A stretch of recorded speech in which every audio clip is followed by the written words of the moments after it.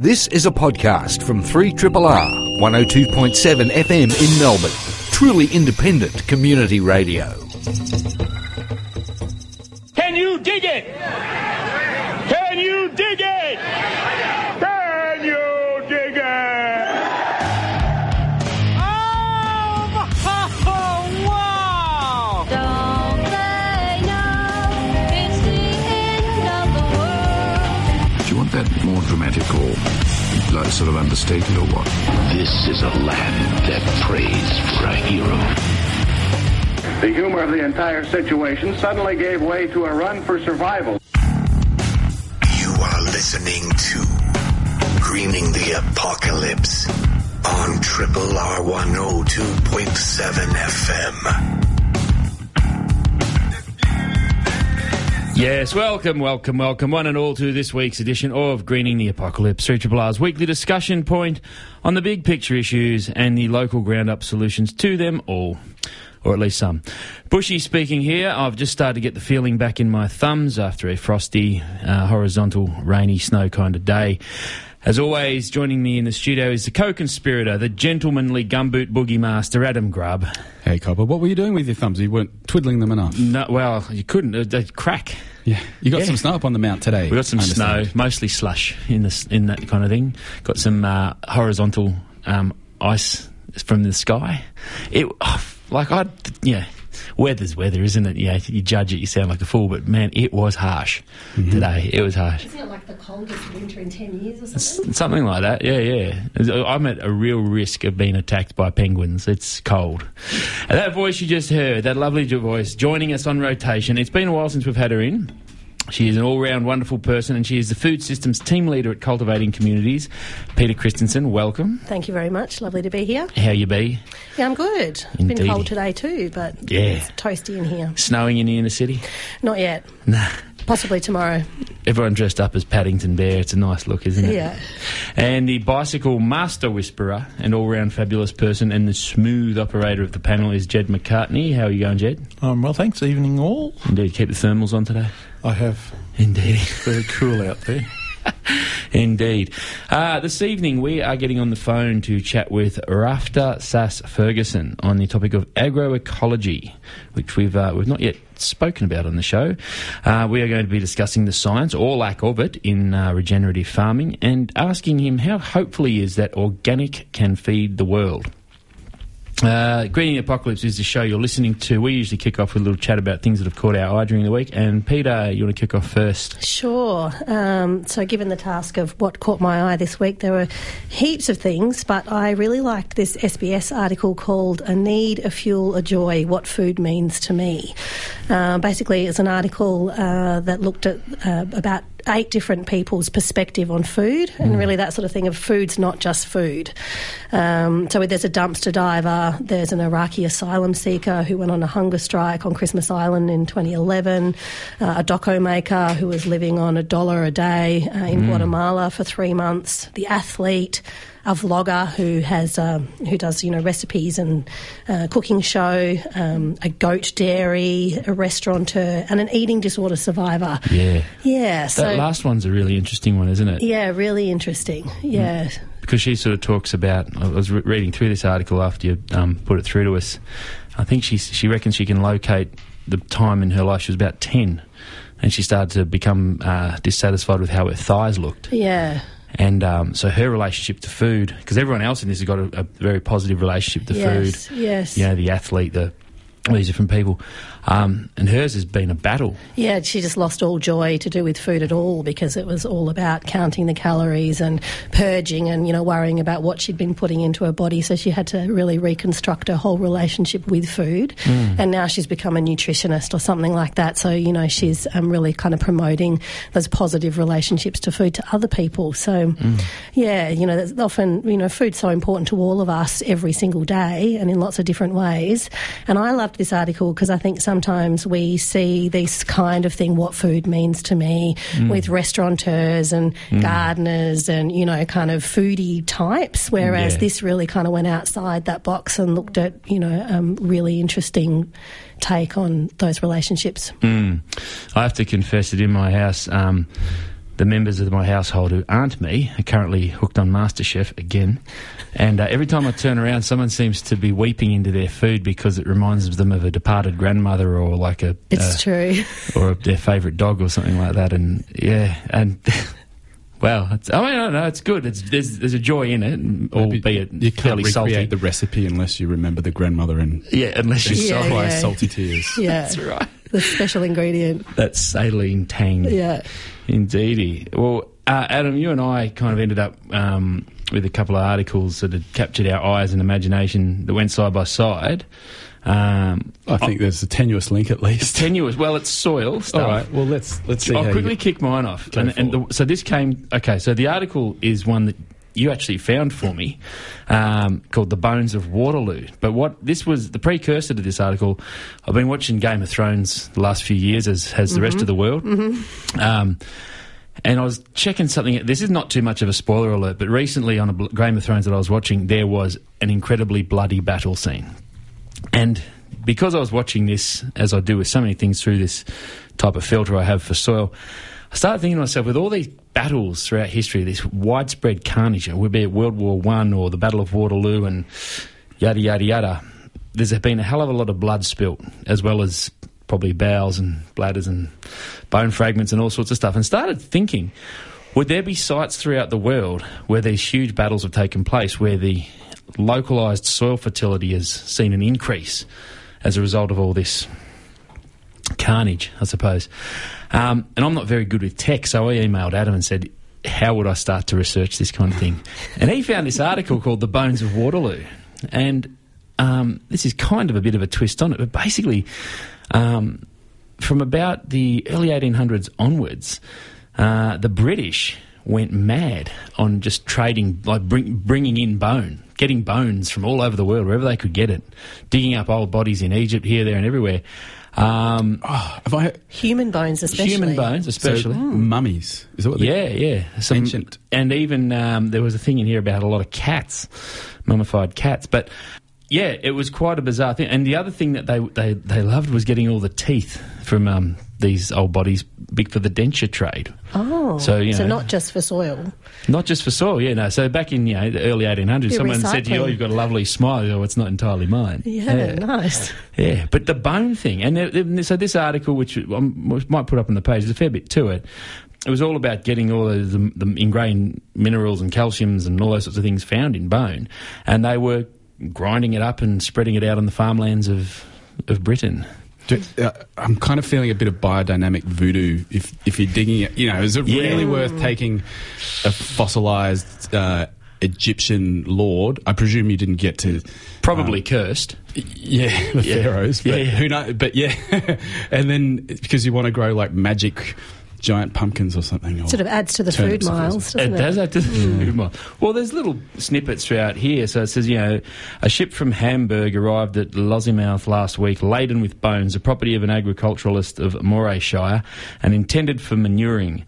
The master of the vessel states that the bones were collected from the plains and marches of Leipzig and are part of the remains of thousands who fell in the battles fought betwixt France and the Allies in October 1813. So...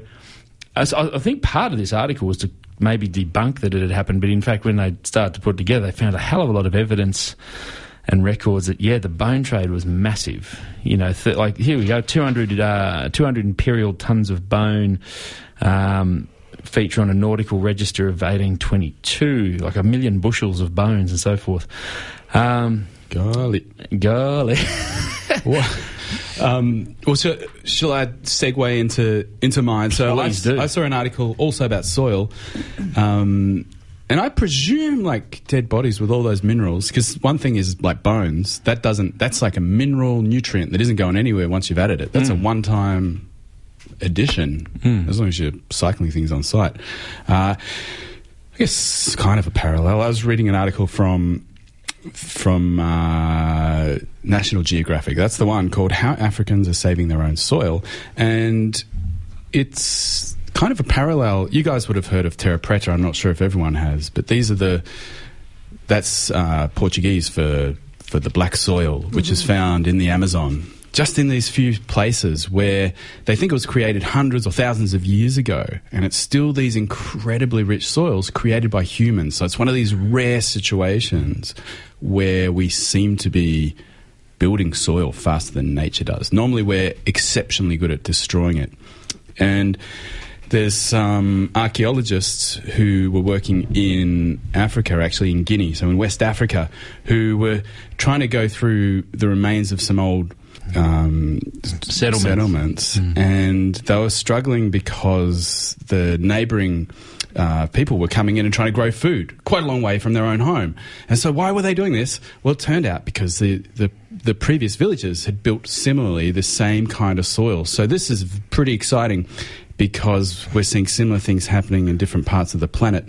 And so what they were doing is, and this is true of the Amazon and of these parts of Africa where they've been finding these soils, is incompletely burning things. So slow combustion, burning green things maybe, or sometimes it could be animal manures, and people are still doing it to this day, and there's still cultural heritage of making these soils, and that seems to be how they do it. But kind of cold, low oxygen burns, and you end up with charcoals which will stay in the soil for hundreds of years. Wow. And we had a conversation on the show a few weeks back about humus, and how, you know, everyone who's ever watched a gardening show has heard of humus, but turns out not the dip. Not the dip. the other one. The spongy black stuff. And it turns out recent soil science is saying it doesn't even exist. And what? Yes. I know. What? Yes. It doesn't exist. What doesn't exist? I know. It's an experimental artifact. And what we thought was happening there was that this spongy brown stuff was this fairly stable carbon element in the soil. But now they're saying, no, it's just constantly degrading. And that makes this discovery all the more important, because what we thought we were doing to build long-term soil carbon is not really a long-term strategy. But this might be. And that has huge implications for strategies involving carbon drawdown from the atmosphere into the soil, solving two problems at once: taking CO2 out of the atmosphere and building these highly fertile soils in the process. Indeed. Interesting stuff. Bones, soil and food. You are listening to a podcast from Community Radio 3RRR FM in Melbourne, Australia. And you are on Greening the Apocalypse on 3RRR, and we have on the phone from Portugal, Rafta Sass-Ferguson, where he is an acting agroecologist and researcher at the University of Lisbon's Centre for Ecology, Evolution and Environmental Change. And he is one of those people who I look towards online as a very smart critic of the permaculture movement, but also someone who is part of it and who tries to pick the best of it and share it widely. Now, Rafta, we have talked a bit about permaculture in this show before, but we have probably never used the word agroecology before. What exactly does an agroecologist do with their time? Well, first, hi, Adam, and thanks for having me on your show. Well, agroecologists do all kinds of different things with their time. There's actually it's sort of like saying, what does a permaculturist do with their time? There's a lot of different sectors in agroecology, and so you've got some folks who are really, very research oriented, and even within that research, there's a lot of different sectors. People who are doing lab work and field work, or people who are doing more sort of like whole farm research, or people who are doing social research around sustainable agriculture. And you've also got people who are much more on the movement end of things and are involved in managing farms, or who are involved in the sort of farmer to farmer training and farmer research networks. So there's all kinds of ways to do agroecology. And it's probably almost implicit in the name, but it is a combination agroecology of agriculture and ecology. Is there a tight definition for what it is? You could call it the science of sustainable food systems. Okay. And so, it's interesting in a way that's somewhat parallel with permaculture. It's had an expansion in its scope since the 70s and 80s in its founding. It was very much focused on sort of the field scale of looking, okay, what are people growing and how are they growing? What's happening in the soil? What's happening in the systems themselves? And then slowly expanded over the 80s and 90s to encompass sort of more and more of the food system, and it kind of acknowledging that, actually we can't make the field sustainable if it's not in a sustainable context. So what's happening in the farm household, what's happening in the community, what's happening when the food leaves the field, and where it's going, and sort of following the trail all the way to the consumer. I guess that's part of the initial permaculture idea of, rather than looking at things in their individual segments, of what is the connectivity between all of the elements in a system. Was that what you would say? Yeah, very much so. And agroecology doesn't always foreground the sort of the systems thinking that is really highlighted in permaculture, but it's very implicit in the way that agroecology approaches food systems and approaches farming. Now, it's all about looking for those connections. Now, whereas permaculture is something that's operated outside of the institution, it's sort of a peer-to-peer, rat-baggy... Grassroots. That's a better way. Thank you, Peter. Movement. Agroecology is something which, on the other hand, has both, and you called it a science, but it has had a decent amount of science eyes put upon it, as well as UN and other large institutional organisations backing it. What kind of practices promoted by agroecology do have a fair bit of scientific backup? There's a tremendous amount of scientific support for, all kinds of agroecological practices, from the benefits of polycultures and polycropping to, sort of integrated water management systems, controlling your sort of nutrient cycling, so you're producing your nutrients on site rather than importing them. And there's a huge overlap between the practices promoted by agroecology and the practices associated with permaculture. There are very few things that are really, I'm not sure if I can think of any that are unique to either agroecology or permaculture. Maybe herb spirals. I've never seen discussion of herb spirals in agroecology. So why do you think it is that agroecology has had a lot more of this sort of scientific research devoted to it, and whereas permaculture, hasn't really got that data to kind of back stuff up? Well, for me, it's a really fascinating and inspiring story, actually, on both sides of it, because you can see both of these movements emerging in the 70s in response to a similar set of sort of global problems that were being confronted, and dissatisfaction with the conventional way of doing things, dissatisfaction with the trajectory that we were on, and that unfortunately we're still on. And with permaculture, of course, emerging from a couple guys down your way, right? And agroecology coming out of Latin America, and having more specifically with a very similar outlook and worldview and set of practices, but focusing more attention specifically on understanding and defending indigenous and traditional land use management. And these two, kind of coming up at the same point, these two traditions made really different choices about how to follow that strategy, where Holmgren and Mollison made the assessment that these institutions can't handle us. They're too conservative, they're too bound up in their disciplines, and are threatened by interdisciplinarity, and they're beholden to corporate interests, and they're not ready. And so they pretty decisively sort of burned those bridges, and we're going strictly grassroots. Mm-hmm. And of course, Holmgren went in the direction of, okay, I'm gonna test out all these ideas, and Mollison is like, I'm gonna start teaching them internationally right away.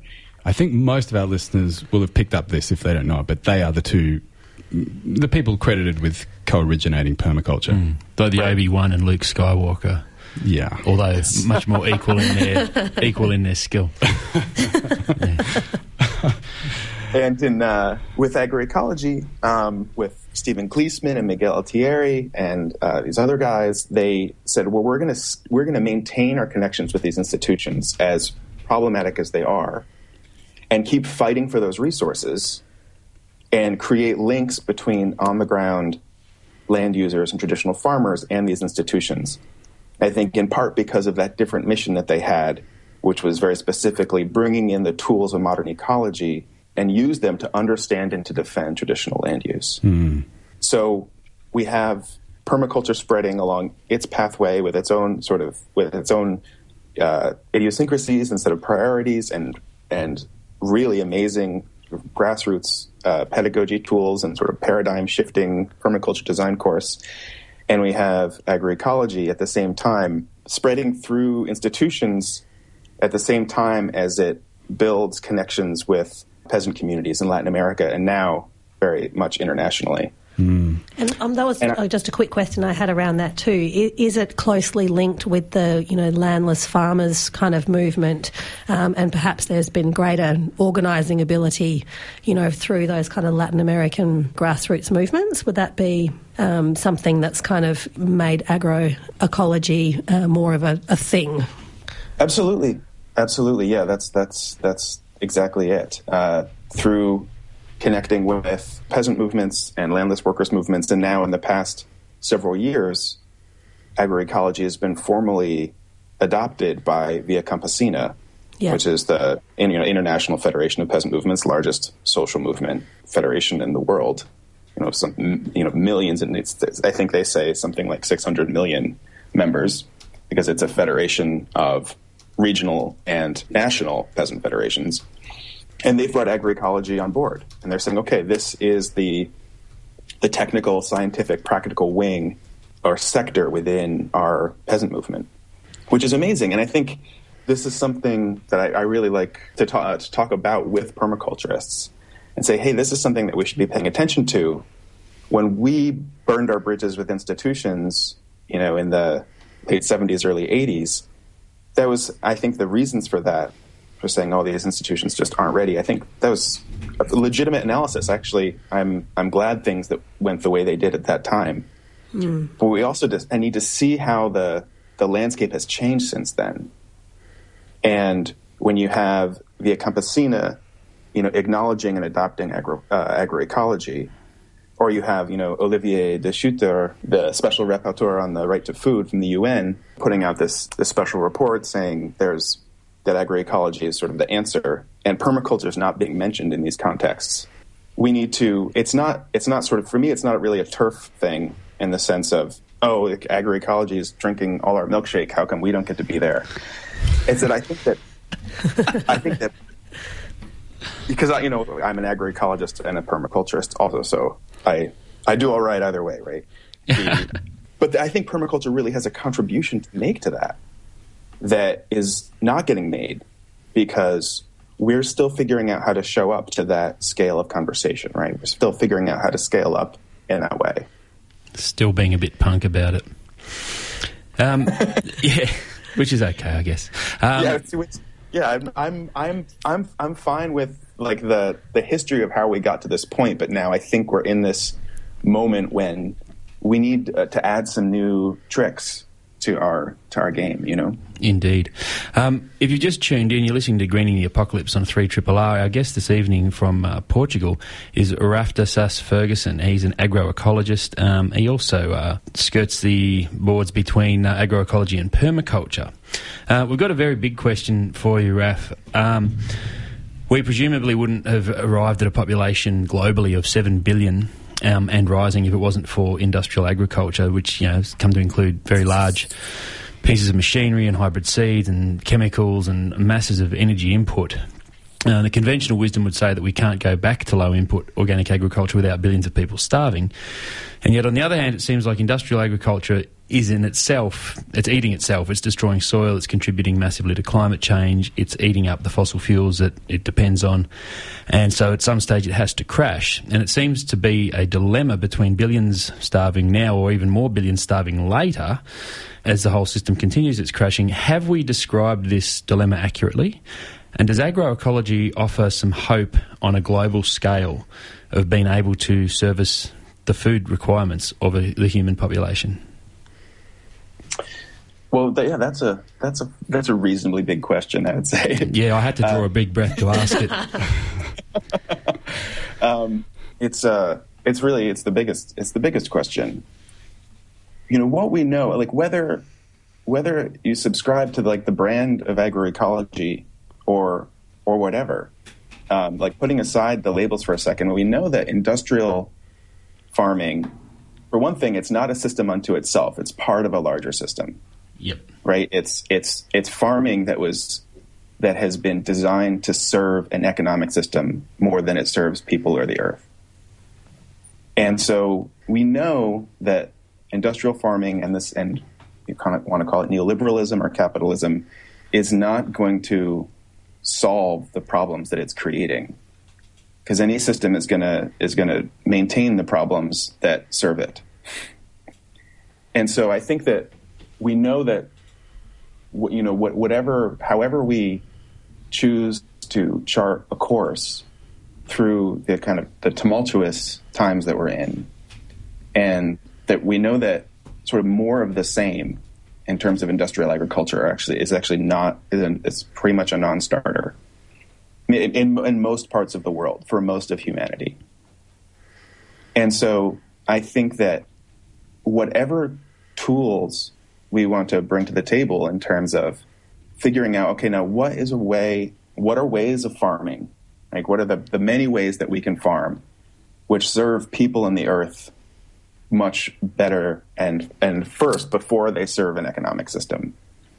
And I think agroecology and permaculture are both just labels that we are applying to the answers to this question, like ways that we're trying to answer these questions. And so a lot of that is turning to traditional peasant, indigenous farming practices, which currently are still feeding around 60% of the people on the planet. The dominance of industrial agriculture has, in terms of who it's actually feeding, has been exaggerated quite a bit. When the industry raises this specter of how are we going to feed all these people, I think that there's a whole lot of ways. There's several ways that we need to respond to that, because there's problems with the way that question is framed in multiple ways. And one is if people are hungry, we need to grow more food, right? The sort of production paradigm or productivism. Because for one thing, we know now that about a third of all food that's produced is wasted, and, you know, so it never gets eaten. And the ways that it's wasted vary from majority world context to minority world context, but, you know, a third of all food is wasted. And second, we know that, research and meta-analysis show that addressing, education for women and, or education in general and human rights, especially for women, actually programs that do that ameliorate hunger as effectively or better than any sort of green revolution agricultural development.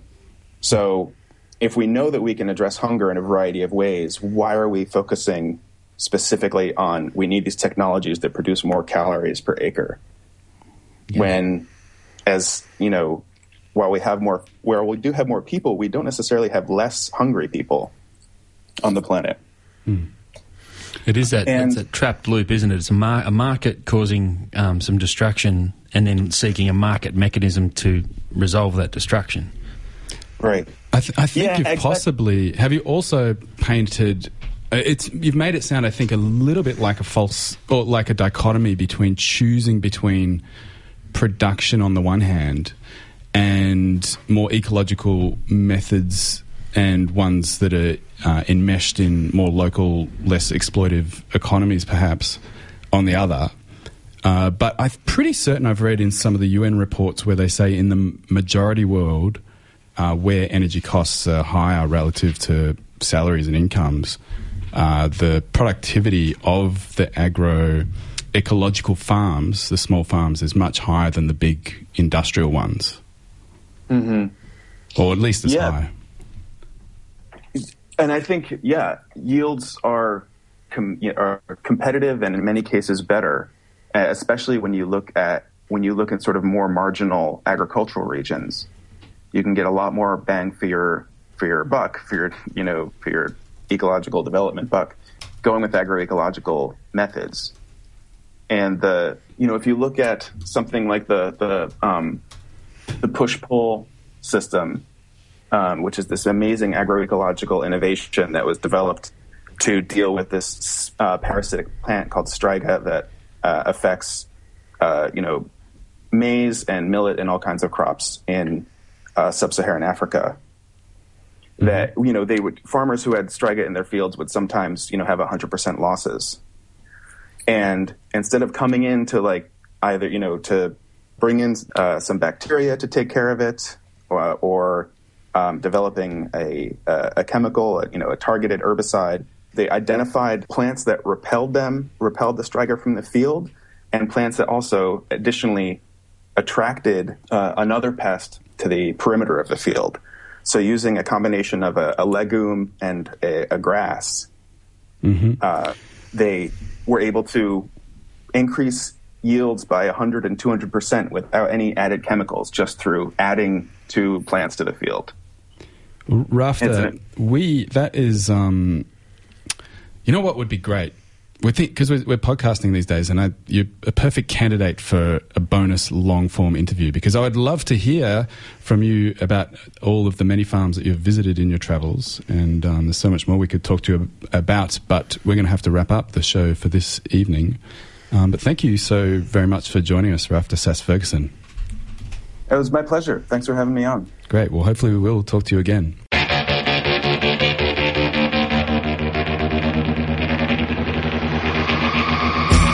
You are listening to Greening the Apocalypse on 3RRR. We are commencing the wrap-up. I'd like to thank Jed for hitting the buttons in the correct sequence like a champion. We'd like to thank you for coming in tonight, Peter. Thanks for having me. You'll be back next week. Yeah, I'll be here. Awesome. Adam, what are we doing next week? Next week, well, Triple R listeners will be very familiar with the voice of Carly Coulston from The Grapevine. Well, she moonlights or sunlights at the ATA. Day jobs. Has a day Sunlights. job. Yeah, Renew Magazine and the like. And they've put a edition out recently involving intergenerational living and stuff. But we're going to talk to her about all things cramming more people into less space. So share housing, be rich, died with a falafel in his hand type material. Multi-generational, is that right? Well, yeah, all kinds. Possibly. We're going to talk about all kinds. Fantastic. We'll see you next Tuesday, but until then, please do have all the fun. This has been a podcast from 3RRR 102.7 FM in Melbourne. Truly independent community radio. Want to hear more? Check out our website at rrr.org.au.